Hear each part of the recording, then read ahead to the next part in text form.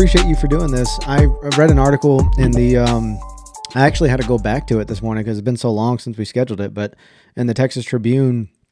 And are you with a nonprofit or an organization that you're representing? So I actually just accepted a position that's national. I'm strategic advisor for Funders for Birth Justice and Equity. I can put that in the chat. Okay. That's cool. I'll link it in the show notes. But I also, a lot of the work that I've been doing locally has been with the Maternal Health Equity Collaborative as a community advocate. Is that organization a Texas-based organization, or is that? Yes. Okay. And for people that don't know, and it was shocking for me to learn that African American women are more susceptible to birth injury or even dying while giving birth. Mm-hmm. And I didn't know that. So can you share a little bit about that and some data behind that? Sure. Oh, are we going? Oh, we're going. Yeah, we're going. Yeah. Okay.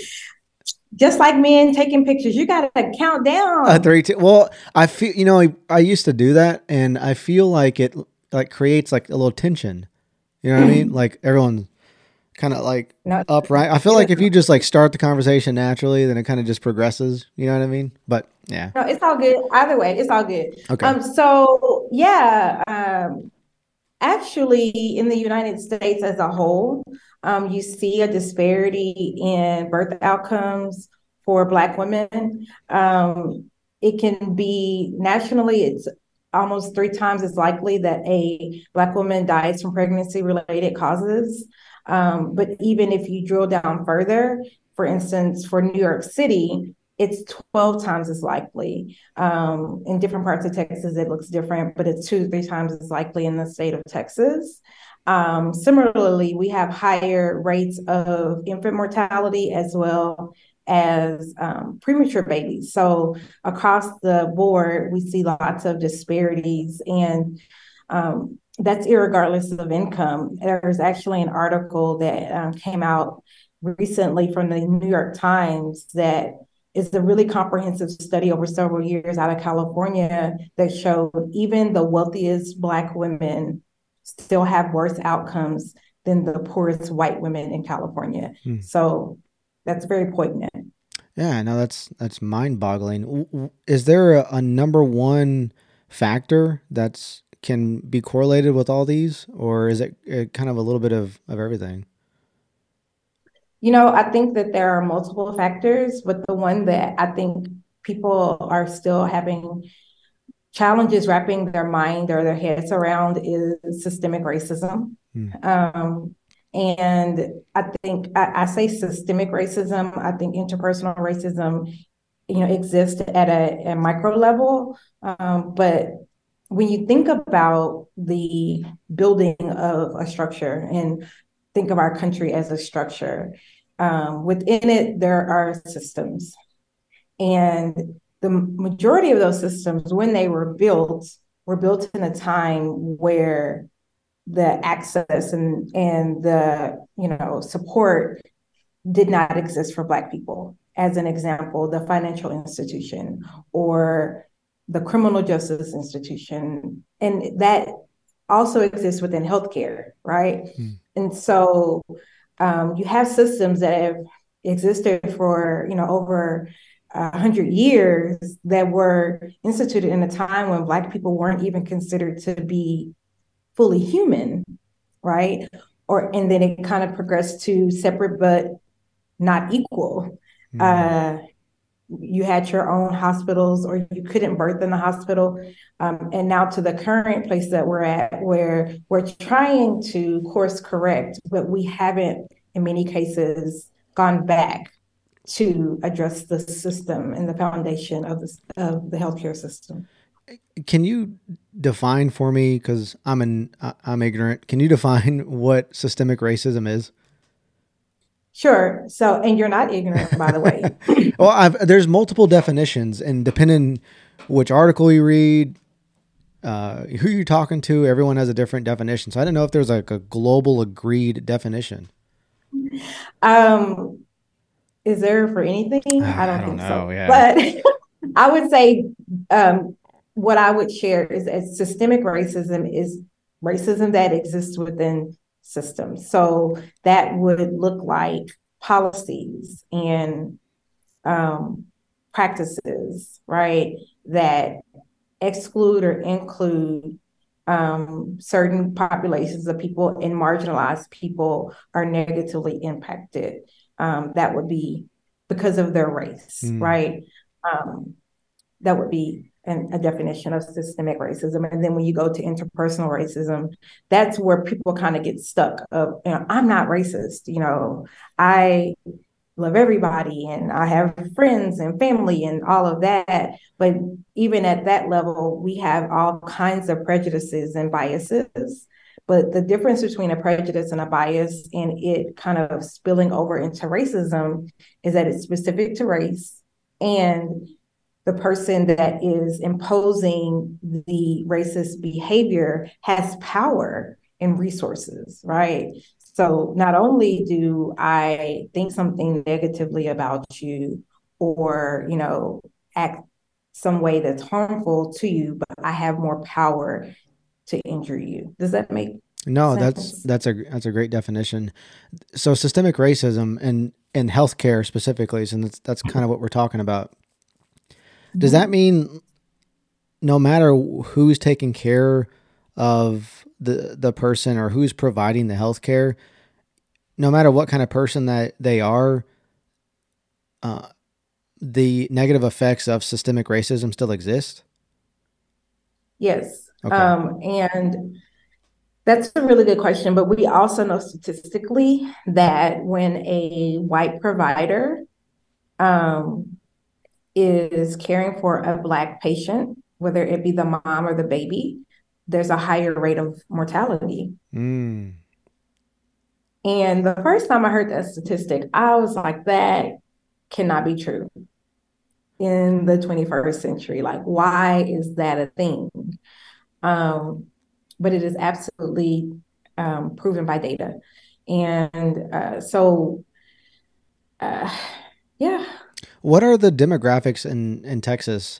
Last I checked, I think there and I think it was 40% white people, 40% Hispanic, and then 11% or 12%. Is that still accurate of African Americans? That's That's still pretty about. accurate. Although we're actually seeing a decrease in people that identify as white. So yeah, there's actually seeing a decline in the white population and an increase in the Latinx population. And then for the Black population, it's staying pretty steady. But if you go to cities like Austin, where I live, there's actually a decline, an overall increase in the population in Austin and for every demographic but Black people. And we're actually seeing a decline. We're the only major city in the country that has an increasing population and a decreasing Black population. We're at 6% and dropping Hmm. currently. What do you think the reason is? There's a lot of reasons. I actually am a part of an organization that it's called the African American Leadership Institute. And we worked with a nonprofit in town called Measure and did a study of over 300 Black people who lived in Austin and asked what was the reason why people leave. And the top reason was affordability, Hmm. but just behind it was lack of belonging and right under that was racism. And Wow. when you talk native Austinites, and a lot of people don't know this, but when Austin was first settled in for, many years after the settlement of the city, Black people were actually the majority in Austin. Um, Upwards of 50 to 60% of the population were native Austinites that were Black or indigenous. And to go from that to less than 6% Yeah. is mind blowing. Yeah. So I'm from Dripping Springs originally. Okay, okay. I live near Houston right now, And same thing. A lot of my family members, a lot of my friends that were native Dripping Springs, Austin, they all left or they are leaving because of the affordability. But I didn't know Mhm. racism was one. I feel like there's a barrier that exists between the Hispanic and African American community. And our view on racism is just completely different. Um, I guess we just Yeah, experience different things historically and absolutely. even in current, what happens currently today. I feel like, and I'm definitely not like a voice for like the Hispanic people, but I feel like the Hispanic population by and large gets left out of race talks or when it comes to diversity and inclusion programs. It's like the white people and the black people, and then the Hispanics get kind of left out. Do you kind of see the same thing? I think that's an interesting point to make. I think, the history of this country in particular, I think when you kind of pan out to our more global view, that the conversation shifts. But when you think about like the history of this country, um, slavery is so embedded into like the building of this country. And that was, Native Africans and white people. Mm, That's where, and a lot of the systemic and structural racism originally was, Black people were the most impacted. I think when you kind of come zero in, especially on states that have borders, international borders, specifically either to the Caribbean and or to Mexico. And Texas, the majority of Texas used to be Mexico. right. That's a whole other thing. Yeah. That it looks different, right? Or California. I absolutely agree that we are both facing some hard things, but they just look a little bit different. I actually am biracial. I'm Black and Mexican. Okay. Um, Yay. and, you know, and not because of my nationality or ethnic background, but I'm very passionate just about social justice for anybody so that we all have the same life, liberty, and pursuit of happiness. And I think the reality of the situation is that we have a country that's built on white supremacy. And so you have every other population, marginalized population, that is kind of seeing some inequities. And sometimes I think maybe we get into a little bit of a competition of who has it worst. When the reality is we just need to like focus on the structure so that we can all have it Yeah. better, right? Yeah. No, I fully agree.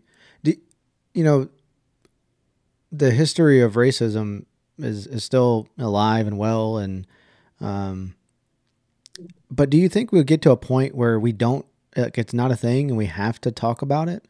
Like the generation of kids today, like my kids are biracial. They're my wife is white and Hispanic, and I'm Hispanic, and I'm wondering if 20 years from now, if they happen to look more white, if that's if they'll be classified as a certain type of person just because they're fair skinned, Mm-hmm. or what the future will look like. Like, do you ever see us getting to a point where like we'd never have to talk about racism? Like a perfect example is I was watching the Super Bowl, or the game was on this weekend, and the reporter was asking the football analyst was saying, "Hey, this is a historic time because both QBs are African American." And so what do you think about that? And the coach that they were asking was actually African American, and he was like, "Can we not classify them as African American and just classify them as human beings and as two great QBs?" I'm wondering when we like transition to that. Do you think that's ever a possibility? Right. Well, I think that there's a lot that has to shift, and I agree with both points of view, right? Um, even when we think about history in this country, and we have African American history, and we have Black. We're in February right now. We have Black History Month, right? And you're like, well, why is it separate? And it's because it has not been included in the totality of American history, right? And in all of these different industries and sectors, there have been barriers, whether it's, it was 1990s and the 2000s before we had Black people winning Grammys and Oscars for the first time, right? Mm, So we got to get past some of these first. yeah. And we should definitely be seen for what we bring and, who we are, and not just for our race. But it is also important for people to acknowledge the fact that for so long there has been a lack of opportunity and access, right? And to celebrate moving forward. And I think, to your point at the beginning of the conversation, you were like, I didn't know that, Black women were dying at disproportionate rates. Like, if we don't talk about it, then Mm, how can we heal from it, right? So I think it's kind of like, you have kids, I have kids. Like, some people take the approach, sex is a dirty little word. We don't talk about sex, and we definitely don't talk about sex in front of our kids. But then you have them go to school and other places out in the world and get misinformation that can harm them. And so I think, as a community and a global community, like, if we continue to like kind of stifle those conversations and don't own it and meet each other where we are, then we will continue to harm each other. So we're not there yet. I'm not, I can't see into the future, so I don't know that we will ever get there. mm. However, I'm hopeful, and I try to do my part to move us in the right direction, but I don't shy away from those hard conversations either. Yeah, no, and these conversations are definitely needed. While you were talking, I was curious about the demographics in hospitals. What's the racial makeup of these delivery nurses in hospitals? Are they mostly white nurses, or is it? I would say, obviously, that can still vary regionally, but uh, in a more general way, it is mostly white women. We see that in the nursing profession, and we also see that in education. And so that is another research proven way to improve outcomes, is to increase the number of healthcare professionals, the workforce pipeline that are, treating patients. So I'm hoping that we get to a day where, we don't have to I don't have to have a Black doctor to know that I'm going to get the best care. Right.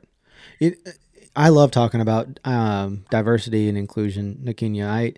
I work in a corporate environment, and sometimes I feel like it comes off as too much, especially if it's coming from a white person. Like, I feel like they're trying to make up, like they're trying too hard. You know what I mean? It Mm-hmm. doesn't come across as being sincere. And one of the conversations that we had was that the makeup of our company and our team, and we needed to make it more diverse. Um, and we were trying to actively do that, but the makeup of our community is just that. Like, there's more white people, there's more Hispanics, and then there are African Americans or even Asian Americans. So it's tough, like, to balance what a balanced team would look like having a true diverse team. I don't know what that would really look like. I don't know what the answer is, because there's just more Mexicans and white people right now. Right. And so I think, there are a couple of ways to look at this. There is, reflecting the community that you serve, but there's also reflecting a larger community of diverse perspectives. Mm. What we know, and I think, specifically in the state of Texas, we actually just had some news headlines last week from our governor around no longer using diversity, equity, inclusion in state hiring. Um, but part of the reason why diversity, equity, inclusion is important is because we know that diverse perspectives allows for more innovation, Yeah. right? If I'm in a room trying to solve for any given problem or to come up with a new product or solution, if I'm in a room full of all men, there's going to be a limit to, you know, how we innovate. And it's the same thing when you think about if everyone in the room is from a same socioeconomic background, same ethnic background, then we limit the possibilities of what we can solve for. And we also stifle the opportunities to be in genuine relationship with people who have different life experiences from us. If the Hispanic culture, the older generation, they're typically not healthy. There's a lot of health, it's very nuanced. There's like food deserts and access to better healthcare, but access to better food, organic food, stuff like that. Does some of that play a role in these birth related deaths in hospitals for African American women? Is it is it all at the hospital, or is there work that can be done before the women get to the hospital? Sure. So yes, and I'm so glad that you asked that. One of my roles is as the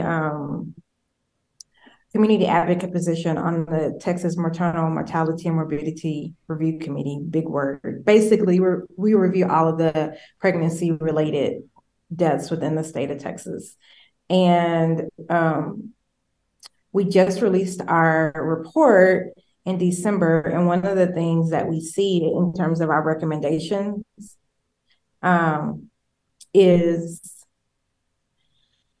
the, I lost my train of thought. You're Sorry, good. there was No, a you're message. you're good. Um, what were we talking about? You're talking about the health of the women. A new study was Yes, yes. released. Yeah.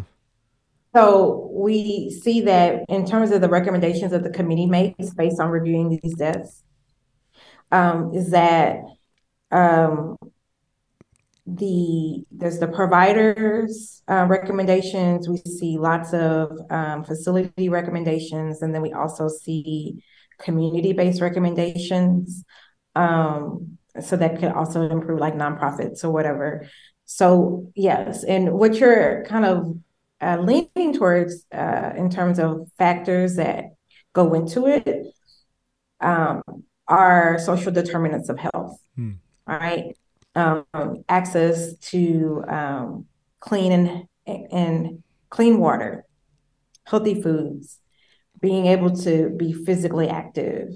Um, there's so many different factors, and we know that historically, and this is where it expands beyond just the Black community. I would say to the Latinx community, in some cases, rural communities, and those who are low socioeconomic backgrounds. You have all of these factors that put them at higher risk for disease and that compromise their health. So that once you get to the point of childbearing age, you're actually at a higher risk. And I think some people want to boil it down to and say, oh, well, you shouldn't eat this or you shouldn't eat that, or, if you exercised more. But what we know is that people live in food deserts, right? Where there is no grocery store and very little, if any access to, fresh produce and fresh food. People live in places where there are no sidewalks and there are no parks and gyms. And some of that also is historical and systemic racism, right? The ways that cities and governments have funded and or corporations value, where they put their businesses. Yeah. So yes, but it's not as simple as, well, those people, they need to eat better. Yeah. No, it's not because well, the access to processed food and the cost of it is just so cheap and it's easily attainable. So if I'm, if I'm hurting for money and I have kids to feed, why not get, the box of food and the frozen processed food that's just a lot cheaper? Or even there's a freaking McDonald's at every corner, every street corner now, or a Sonic or a Taco Bell now. So those access to, those types of foods are I think that's the problem. It's just the Mhm. type of food that's cheap and anyone can get their hands on now. Yeah, I mean, when you think about it, in every um, culture around the world, one of the cheapest things to consume is rice and beans. Mm. And you see that, whether it's, in different parts of Asia, Central and South America, North America, rice and beans. But that is not everything in moderation, right? Um, and when you specifically look at the United States, other parts of the world, there's still more agriculture and farming and more access, but we're so processed and we're so commercialized, and we live in a very capitalist society here in the United States where people don't grow their fruits and vegetables, although we're starting to see a little bit of interest in that. But especially now that eggs are so expensive, everyone wants to get some chickens. But we've gotten away from that, and we go with quick, fast, and convenient, and whatever is the right price point. And we don't have local markets, and people aren't walking to go get fresh fruits and vegetables daily, and it makes a difference. People eat what they can afford, and they eat what they have access to. So are the organizations that you work with, are y'all helping address some of that food availability and resources for the underprivileged communities? I What we usually do well is partner. There's so many things that need to be addressed, and a lot of times organizations like the ones that I work with are usually the most underfunded. Mm. Black-led organizations typically do more work with less money. And so we're stretched thin just to focus on one particular area. um, so what we do best is we try to collaborate and partner with other, whether it's hospitals or city and government entities, or other nonprofits that are maybe working with the unhoused, or working in with environmental justice, to look at the intersections and to work to improve. One example of that, I don't know if you remember, but last year for several months, we had a food shortage. Yeah. Yeah. I'm sorry, a formula shortage. Yep. And it was awful. And it was actually worse in Texas than other parts of the country. And I, because I work in the maternal health realm, I kind of had my ear to the ground, and we were talking to women who didn't have access. And what we were seeing, especially in our Black and Brown communities, is that moms were resorting to giving, rice milk or carnation, whatever they were, in desperate need of a way to feed their babies. Right. And so that was not, something that the organizations I work with, usually focused on. But it was a need of the community at that time. And so we pulled in other people that could help us. The in Austin, the mayor was able to work with a vendor out of New York and like purchase in bulk a bunch of formula that came to Austin. And then he worked with key nonprofits that had the best connections to community to distribute. So I think that's an example of, how we get it done. Yeah. And it isn't always, our primary role, but we may be a catalyst or a linchpin. No, no, that's a great example. What's the perception of the workers in the hospital when they're presented with the data about African American women dying at a higher rate than other races? You said what is like, how is it received? Yeah, like what? I mean, do they push back at all? Or are they willing to help your team and y'all's efforts? Is it a collaborative effort? If it's kind of a push, like what does that relationship look like? I think that nobody goes into a helping profession. And I would say helping professions ranging from social work to healthcare, wanting to do harm. In fact, it's against the Hippocratic oath. But I think whether it's, the systems and how people are trained, right? The education that they receive, and just the unconscious biases that we have, you know, it's a reality. And so I think that some organizations, some, medical institutions are further along than others. And so they're working with and alongside of us. And there are other organizations that are, still, trying to kind of figure it out. It's a hard thing to work through, right? When you're there to help people and then you see that there are people that are being harmed Yeah. because of who they are innately. No, that's got to be a tough situation. I Is there actual legislation being proposed to do anything about this? I think I recall there's like a series of bills, right? Yeah, so Representative Sean Theory out of Houston, actually, Okay. she has been at the forefront of advocating for a lot of legislation around maternal health and maternal health equity. And she actually just, in the last week, filed a Momnibus, which is a series of bills that are grouped together that are all related to maternal health. And one of them is to implement um, training on unbiased and unconscious bias training, unconscious bias training into both existing institutions where people are already doctors, nurses, but also into like nursing schools and medical schools. So that legislation is actually on the table along with several other bills that I think are going to help. Okay. Are they being supported across both sides of the aisle? So it's too early to tell.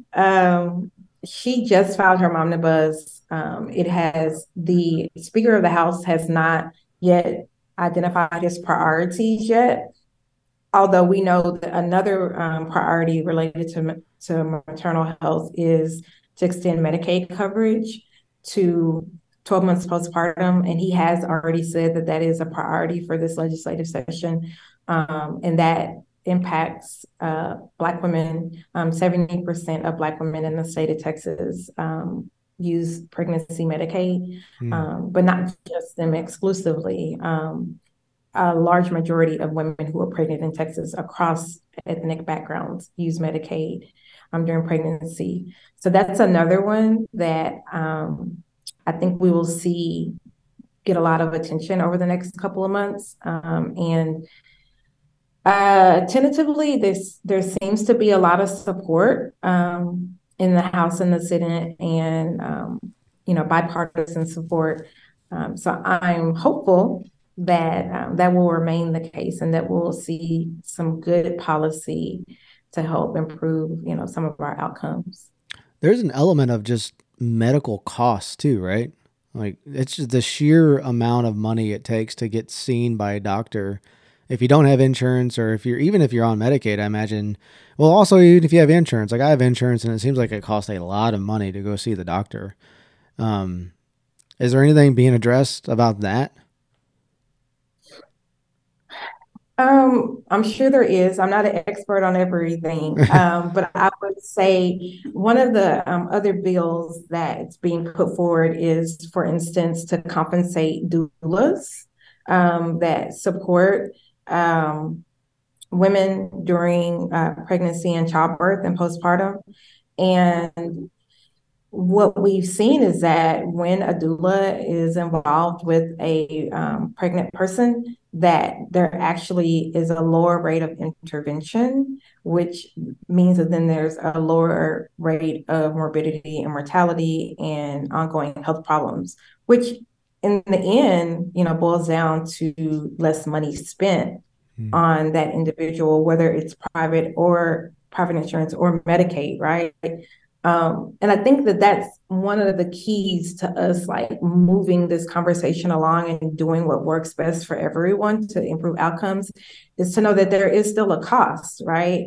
When people are not receiving optimal health care. And like you mentioned earlier, there's a cost when they are not receiving optimal health care before pregnancy.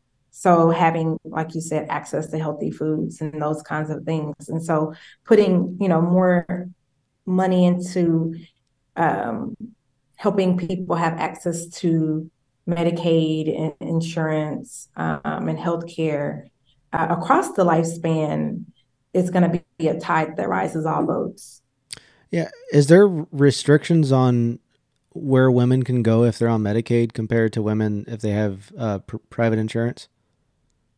Yeah, so if a woman is a recipient of Texas Medicaid, they will go to a provider that accepts Medicaid, and Medicaid reimburses at specific rates.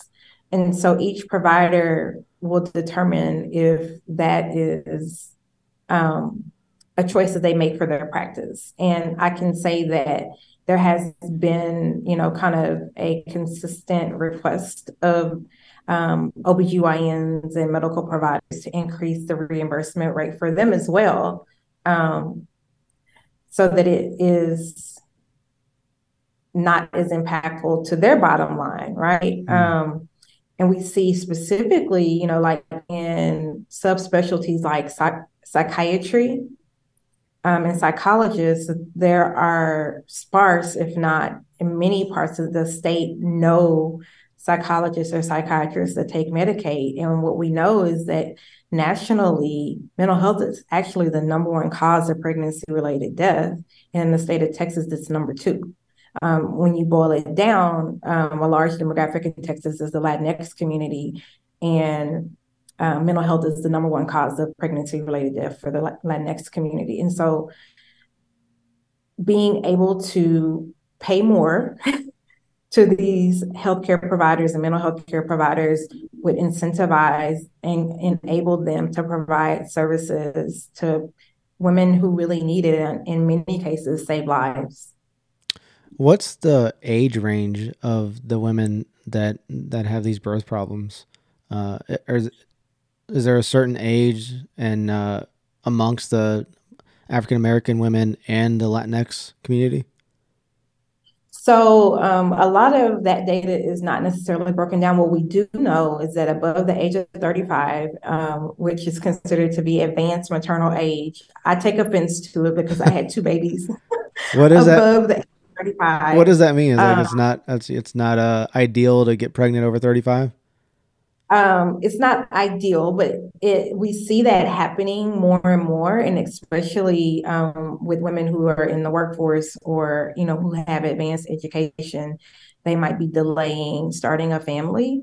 But we know that having a baby over the age of 30 increases your vulnerability for cervical cancer, and breast cancer. We know that above the age of 35, our bodies change. And so the risk goes up.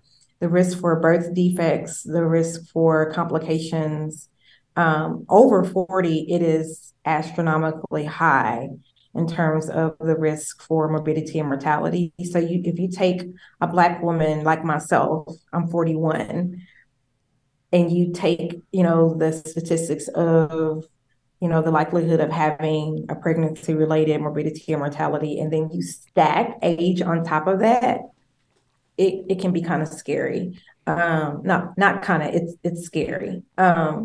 And so it's not as dire for the Mexican American community, or the Hispanic community rather, but it is still a concern. And like I said, I am a multi-ethnic background, and so it's not uncommon, especially on my Hispanic side of the family, for women to have babies, well into their 40s.